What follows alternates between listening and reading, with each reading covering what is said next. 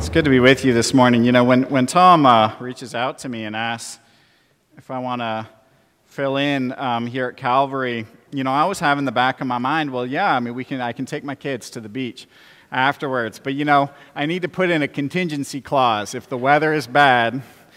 But no, I'm glad to be here. Why am I here? To open up God's Word to you this morning. But let me start first with pastoral prayer. And so let's pray. Heavenly Father, we thank you that we can gather in your name this morning as your people to worship you. You indeed are worthy of our worship. We thank you, Lord God, for the might, the extent, the power of your church throughout the world. Its spiritual power to save souls from darkness into light, from death to life. I thank you for this congregation, Calvary, that we can visit it, my wife and my kids and I this morning, as we have before, and that we can worship alongside this congregation. I lift up, Heavenly Father, the needs that are here this morning. Needs I don't know, perhaps, but you know. Needs of health, for healing. Needs of work, for provision of a job. Needs, Heavenly Father, of struggles within families, struggles within individual hearts. Spiritual needs, Heavenly Father, those who feel far from you, those who are struggling to hold on to you. We pray, Heavenly Father, for your Spirit to be at work in our hearts this morning in this place. I pray for your Spirit to be at work in this congregation, that it might love the members of the body well. We pray, Heavenly Father, for the light of your gospel to go out here down by the shore as it is out in Mercer County, where we're from. Heavenly Father, we pray that you would watch over us. I lift up my own ministry with college students, and pray that you would bless the Princeton Christian Fellowship, where I serve. We think of students who will come to campus in the fall. Equip us to reach them, that they might know who their Creator is. Heavenly Father, we pray your blessing on Pastor Tom and his family, that you would bless their time down in Florida. Give them rest and refreshment. Dear Lord, we know that you are the giver of all good gifts, and that in you, in trusting in you, in walking with you, there is fullness of joy. And so fill our hearts today on this rainy day, fill our hearts with joy, because we know you as our Lord and as our Savior. We pray this in Jesus' name. Amen. Amen. Our scripture this morning is from Ecclesiastes. So you can turn with me, if you will, to Ecclesiastes. I'm going to read from chapter 11, so close to the end of the book of Ecclesiastes, from chapter 11, verse 9, through chapter 12, verse 8, rather. 11:9 through 12:8. And this, my primary focus will be on verse 1 and what follows of chapter 12. Remember your Creator in the days of your youth. But really it starts a few verses earlier in chapter 11. So let's read. This is Ecclesiastes 11, verse 9. Rejoice, O young man, in your youth, and let your heart cheer you in the days of your youth. Walk in the ways of your heart and the sight of your eyes. But know that for all these things, God will bring you into judgment. Remove vexation from your heart and put away pain from your body, for youth and the dawn of life are vanity. Remember also your Creator in the days of your youth, before the evil days come, and the years draw near, of which you will say, I have no pleasure in them. Before the sun and the light and the moon and the stars are darkened and the clouds return after the rain. In the day when the keepers of the house tremble and the strong men are bent and the grinders cease because they are few, and those who look through the windows are dimmed and the doors on the street are shut. When the sound of the grinding is low, and when one rises up at the sound of a bird, and all the daughters of song are brought low. They are afraid also of what is high, and terrors are in the way. The almond tree blossoms, the grasshopper drags itself along, and desire fails, because man is going to his eternal home. And the mourners go about in the streets before the silver cord is snapped, or the golden bowl is broken, or the pitcher is shattered at the fountain, or the wheel broken at the cistern. And the dust returns to the earth as it was, and the spirit returns to God who gave it. Vanity of vanities, says the preacher. All is vanity. This is God's word.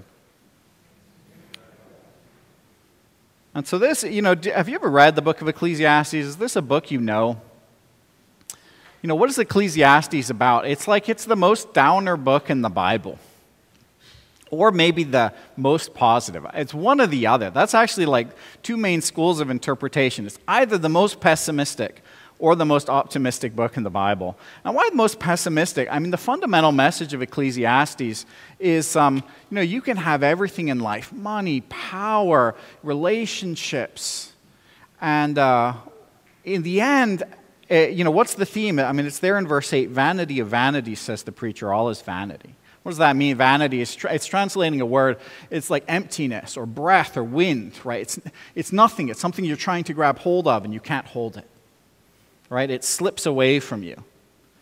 And so Ecclesiastes just goes through at great length of all the things people chase after, we chase after in this life: fame, power, glory, whatever it might be, youth.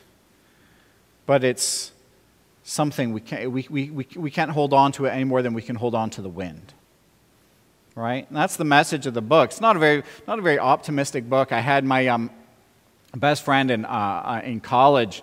He was a non-Christian unbeliever, and he went through a crisis in his life as a student. And he, I'd been witnessing to him for some years at that point, and we just had all these intellectual kinds of conversations, and we never really got to the heart issues. And but he had this personal crisis, and so he just took to, and he was really in a bad way, and he took to reading Ecclesiastes over and over. One book in the Bible. Finally, I got him to read the scripture.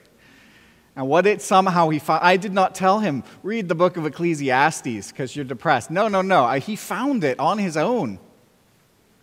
And he just kept reading it. And I was like, read a gospel. Let's read a gospel together. Let's read, maybe one of Paul's letters, something about the hope of the hope of salvation that's found in Jesus Christ. But he just kept going through this book. And, and I was worried. I'm like, oh, this is not the right book for him. But you know what? It was the right book for him. This actually, Ecclesiastes maybe is one of the best evangelistic books in the Bible. And why is that? Because, for him, he'd faced some of the hardships of life. He'd encountered them. They were very real. He had serious health issues, actually, so that wasn't the cause of the crisis. But he knew the difficulties of life, and Ecclesiastes wasn't lying to him, right? The book of Ecclesiastes wasn't lying to him. It wasn't saying like, oh, life is great, but if you become a Christian, life will be just a little bit better, right? It was like life is vanity. But remember your Creator. But remember your Creator. And so, this is a book worth reading, Ecclesiastes. It's a book worth knowing. It's a book worth reading with non-Christians. I mean, we had this discussion. I do campus ministry, and we had this discussion like this we should do a series on Ecclesiastes, and we should publicize it on campus. Like, what's a series we could do in our large group gatherings on campus that would get students to come, and how would we advertise it? Asking big questions about life. Does life matter? Right? And because those are questions that we all need answered, and certainly questions that young people are struggling with today. So Ecclesiastes is a powerful book. And our passage today, it's not the very end of the book, but it's close. But I want to focus in on this one phrase, remember also your Creator, from verse 1 of chapter 12. Remember also your Creator in the days of your youth, before the evil days come and the years draw near, of which you will say, I have no pleasure in them. Right? Remember also your Creator. I want to give you 3 reasons why you should remember your Creator. 3 reasons. First, because you owe it to Him. Because you owe it to Him. Second, for yourself, for your own sake now today. And third, for your future, right? 3 reasons to remember your Creator. Because you owe it to Him. We owe it to Him. For your own sake and for your future. So let me start with remember your Creator because you owe it to Him. You know, we live in an age of nostalgia. You know, I know, like, I'm now old enough that, marketing is aimed at me. And what do I mean by that? Like, you know, my wife and I, when we go into a store or we're in a restaurant, like, the soundtrack is the soundtrack of our youth. Right? That's how you know you want proof you're middle-aged? If you're in a restaurant and the songs are, you're like, oh, I remember that from high school. Right? That just means you're in your earning years and they want your money, right? And they want to tug on those memories you have, right? Those songs from high school. I mean, for me, this is like 90s pop rock, alternative. Tugs on my heartstrings, and Nirvana. I mean, you know, I feel bad now as a middle-aged man. Pearl Jam. But, you know, they want to tug on that nostalgia. Also, you know, like the movies. You know, they started making, some years ago, movies that were of toys when I was a child. Transformers. I played with Transformers in the 1980s. Did you play with Transformers? Toys? Some of you are too old for that, and some are too young. But, you know, I was the right age, and at some point, right, they're like, let's make huge movies out of toys. I mean, well, there's a Barbie movie coming out, I think, next weekend. Right? Nostalgia is a powerful force. Memory is a powerful force. And I feel it as a parent. You know, you buy things for your kids that you enjoyed as a child. I bought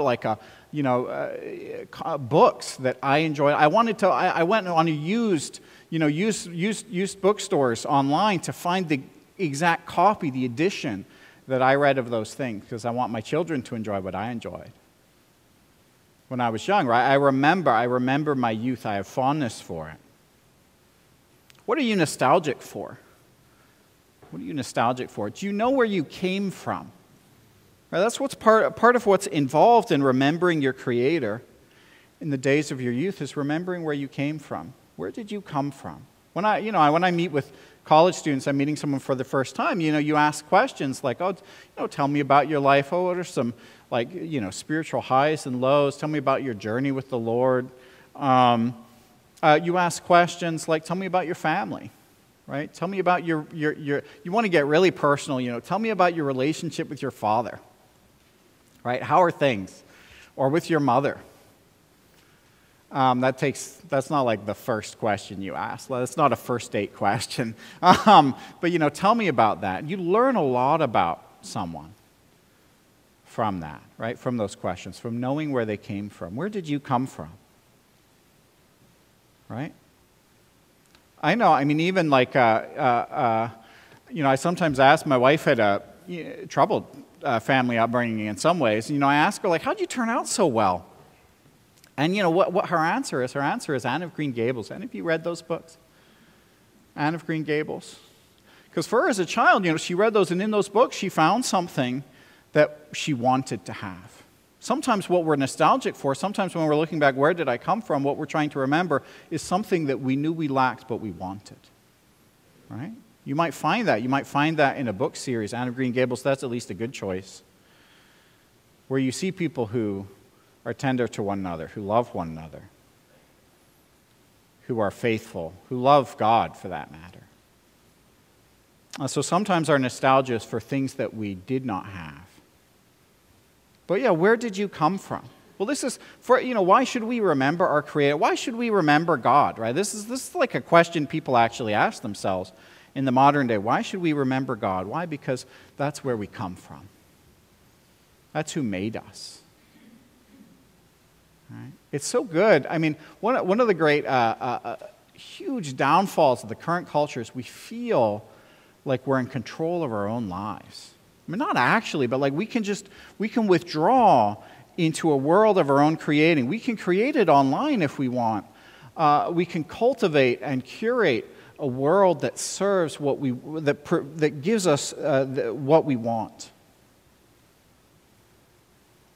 And we can forget where we came from. And we can forget who made us. When you look at, you know, driving here this morning, when you look at that rain, like, did you make the rain? Did you make the grass? Did you make the sky? We went to a Phillies game on Friday, and saw them lose badly. But we were down in the ballpark, and you're there. And one of the things I like about a ballpark is it's open air. And you're just there, and because they were losing, I was like looking at the sky. There's this beautiful sunset. And it's a cliche, like you look at a sunset, like who made that? I did not make that. I did not make me. Even my mother, in a certain sense, my mother and my father made me, That's what like your mother says to you, I brought you into this world, right? But even my mother ultimately didn't bring me into this world. The Lord brought me into this world. So remember your Creator because you owe it to Him. He created us. Ecclesiastes says earlier, he put eternity into man's heart. That joy, that wonder, that excitement, that hope that we have comes from our Creator. One of the great lies of our current culture is that you can create yourself. That you have, as if you have that power over your own life. So remember your Creator. Remember because you owe it to Him. Wrestle with that. Maybe you rebel against that. Do I really owe God? Do I really owe God? But you did not make yourself. I did not make myself. We are creatures. And we were created that we might worship our Creator, that we might know Him, that we might love Him as He indeed loves us. So first, why remember your Creator? Because we owe it to Him. Second, remember your Creator for your own sake. For your own sake. I mean, we ask this, like, what do I get out of it? That's like a big part of American culture. What do I get out of it? What's my return on investment? That's where we are, people work in finance. What's my return on investment? What's the quid pro quo? Like, if I follow God, do I benefit? The verses that I started with out of chapter 11 are really provocative. Rejoice, O young man, in your youth. Right? I mean, it is a very straightforward, like, enjoy youth. If you're young, enjoy it. Before you get old, enjoy it. And even, this is 11, Ecclesiastes 11, verse 9. This sounds very modern day American. Walk in the ways of your heart and the sight of your eyes. Right? That sounds like modern advice. Walk in the ways of your heart and the sight of your eyes. But this is key. But know that for all these things, God will bring you into judgment. Right? But know that for all these things, God will bring you into judgment. These are like cliches in our culture. One of our cliches is follow your heart. I mean, I was counseling a young man. He got himself into a bit of trouble, done some things he shouldn't have done, and they caused a mess in his relationships, which he needed to get out of. And his advice, the advice he got from his parents was, well, just find what makes you happy. Right? That's like our default. Just find what makes you happy. Well, trying to find what made him happy is what got him into the trouble in the first place. Right? Because in the short term, how he'd gotten into trouble was he was telling falsehoods about big important things. So he was telling things that weren't true. And that in the moment, that was convenient and made him happier than the consequence of telling the truth, which would have had to mean fessing up to things he hadn't done or things he had done. And so in following his heart, it had deceived him. Right? And then the end result was he was no longer enjoying the days of his youth because he got himself into trouble. I mean, it's interesting. There's like faith and joy. They're two sides of the same coin. Like following God, sometimes we think about like, oh, if I follow God, if I realize that like God will bring me into judgment, that just sounds like a buzzkill. Like our idea of enjoying youth is like judgment-free, consequence-free. Do you want to be judged? No. I mean, you want other people to be judged for sure. But do you want to be judged? Absolutely not.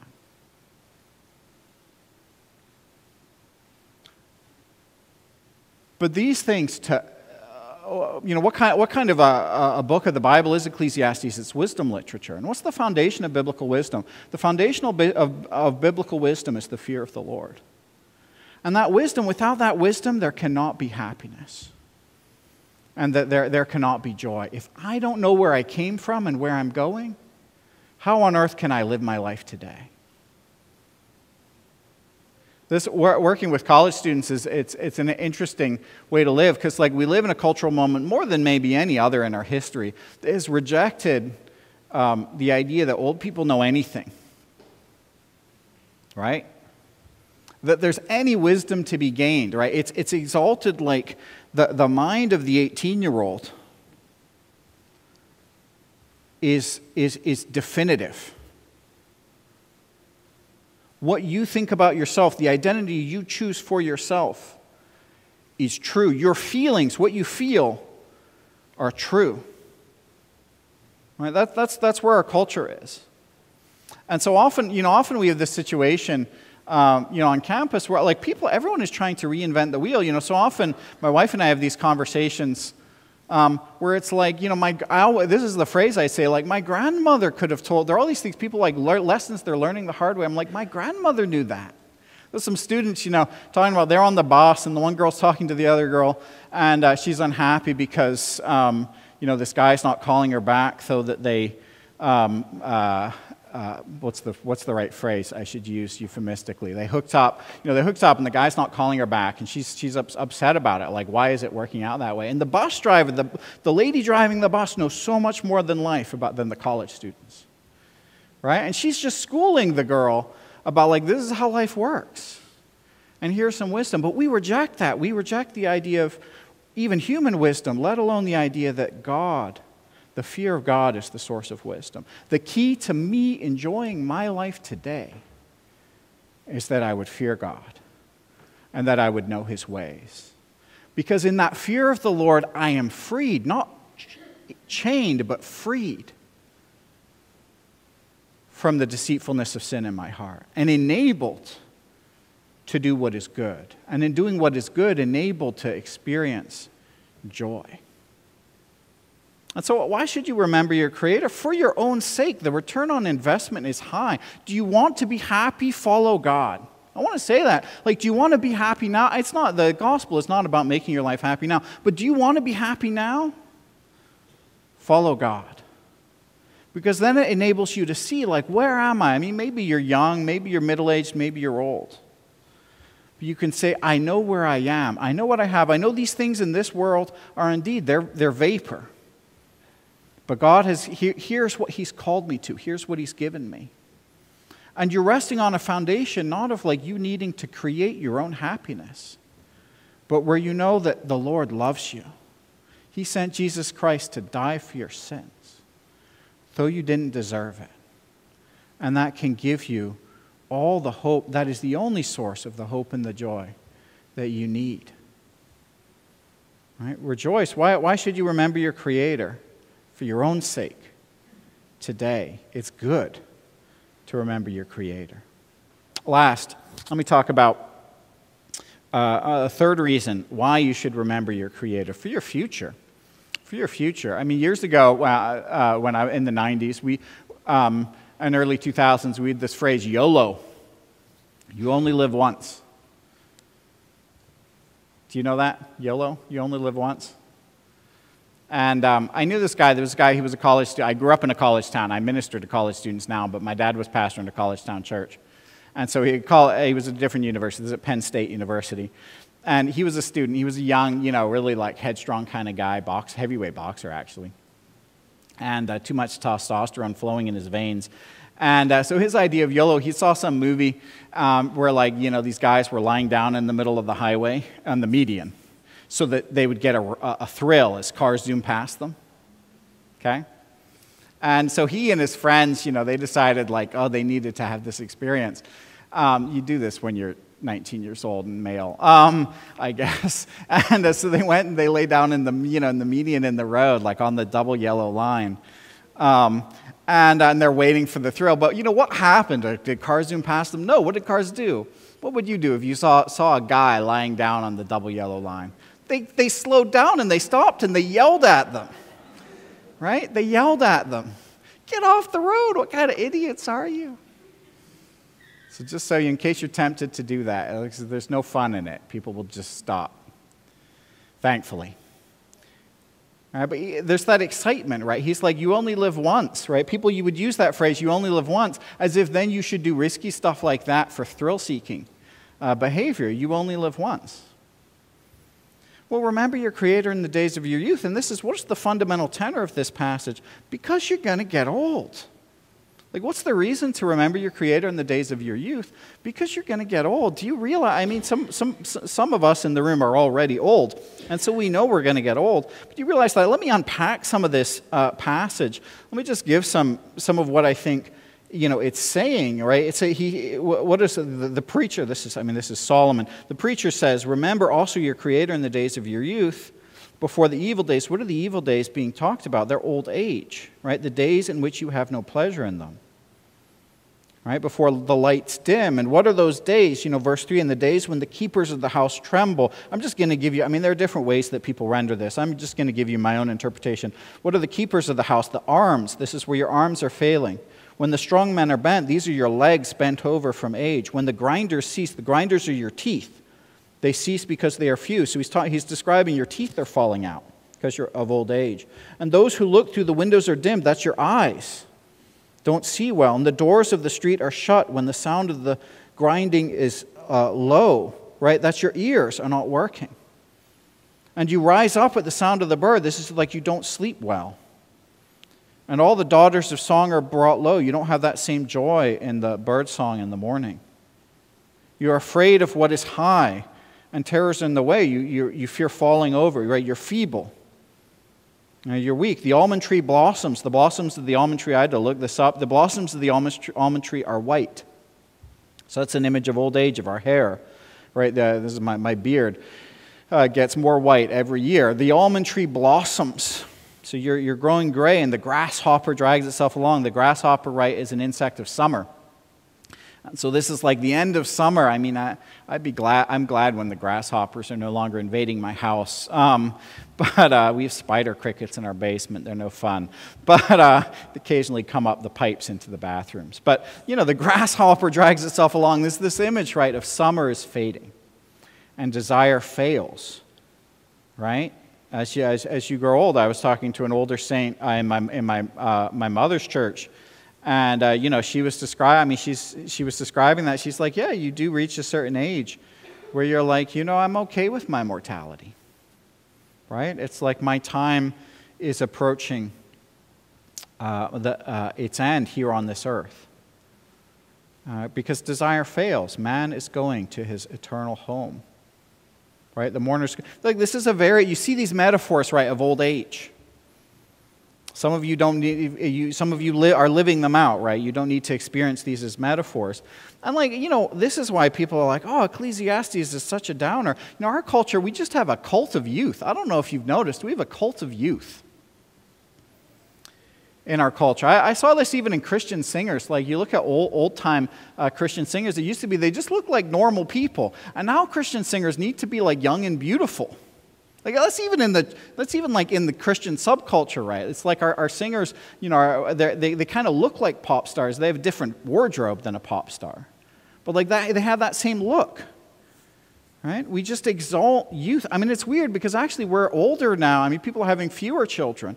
The percentage of the population that's elderly is much higher than in the past because we're living longer and having fewer kids.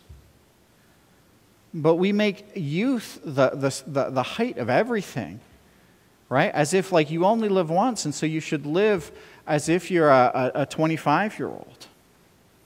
As if there's no future, as if you will never grow old. It's a really discouraging thing. It's like, all the bad advice we give in culture, we tell people just, find what makes you happy, or just follow your heart, or, your feelings are always true. Or alternatively, we tell people, it's like life is about being 28 or something, 29. You need to be, once you hit 29, you should never get another year older. People, when, working on a college campus, people come back for reunions. And they say things like, oh, these were the best years of my life. When were the best years of your life? Let me ask you that. When were the best years of your life? Were they when you had your youth? I hope not. Actually, I hope not. I mean, it's fun. I mean, enjoy. As the scripture says, rejoice in your youth. Let your heart cheer you. But remember your Creator for the sake of your future. What endures? This is the reason I chose this passage to preach on is because it was the passage that led my father to become a Christian. My dad came from Scotland. He was an immigrant to America. But, as a young man in Scotland, he was in school. And his school had a Scripture Union, a Christian group within it. It was called Scripture Union. And they had a conference. It was like a sports gathering. They had a soccer tournament. And, his team had lost in a close match in the semifinals, and then after you played soccer, well, they would call it football, but, you played soccer, you had the tournament, and then in the evening they made you listen to a sermon. The type, some of you came to faith maybe through conferences like this. So he goes, there he is tired, thinking about the defeat, and he's listening to the sermon. It's like, oh, what's this going to be? And it was on this passage, right? Ecclesiastes 12:1 through 8. Remember your Creator in the days of your youth. And they were doing it, of course. The guy had chosen it because he was speaking to a bunch of teenagers. And he was just unpacking, right? It's like, what are you living for? What is your future? What is enduring? Like, are you living just for because this is what my dad as a boy reflected on, am I living just to win a soccer tournament? I mean, that's fun, that's nice, but so what? Right? Am I living to be young and beautiful? I mean, that's fun and that's nice, but so what? Am I living because my body is, fit and I'm able to do the things I want with it? I mean, it's nice, but it doesn't last. What am I living for? Do I know the one who made me and the one to whom my spirit will return? There in verse 7. Right? Dust returns to the earth as it was, and the spirit returns to God who gave it. That's where I came from the Lord. And that's where I'm going. And so how am I going to live my life today?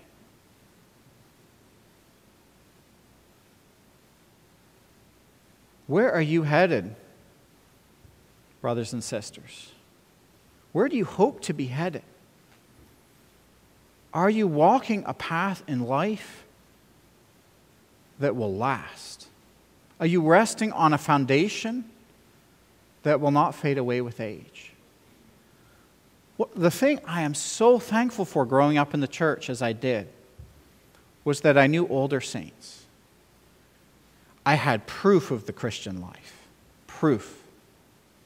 The thing that breaks my heart for young people today is often they have no frame of reference for what works out in life. They've learned, they're betting their lives sometimes on stuff they got off the internet.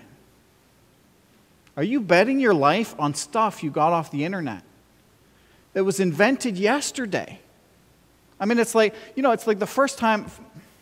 There's so much I could say about the shifting sands just in these recent years since the internet really took hold of all our hearts on the college campus. Each year it's something new. And you sit down with people, young men and young women, who are betting their life on something made up, on something that will not endure, on something that will not last. Because some guy or some girl on Instagram said it, or on TikTok, or on YouTube. I mean, half the people I know who came to faith through YouTube. I'm not knocking YouTube. I mean, I am, but I'm not. I would get rid of it if I could, but, at the same time, be a missionary there. Use it for all it's worth.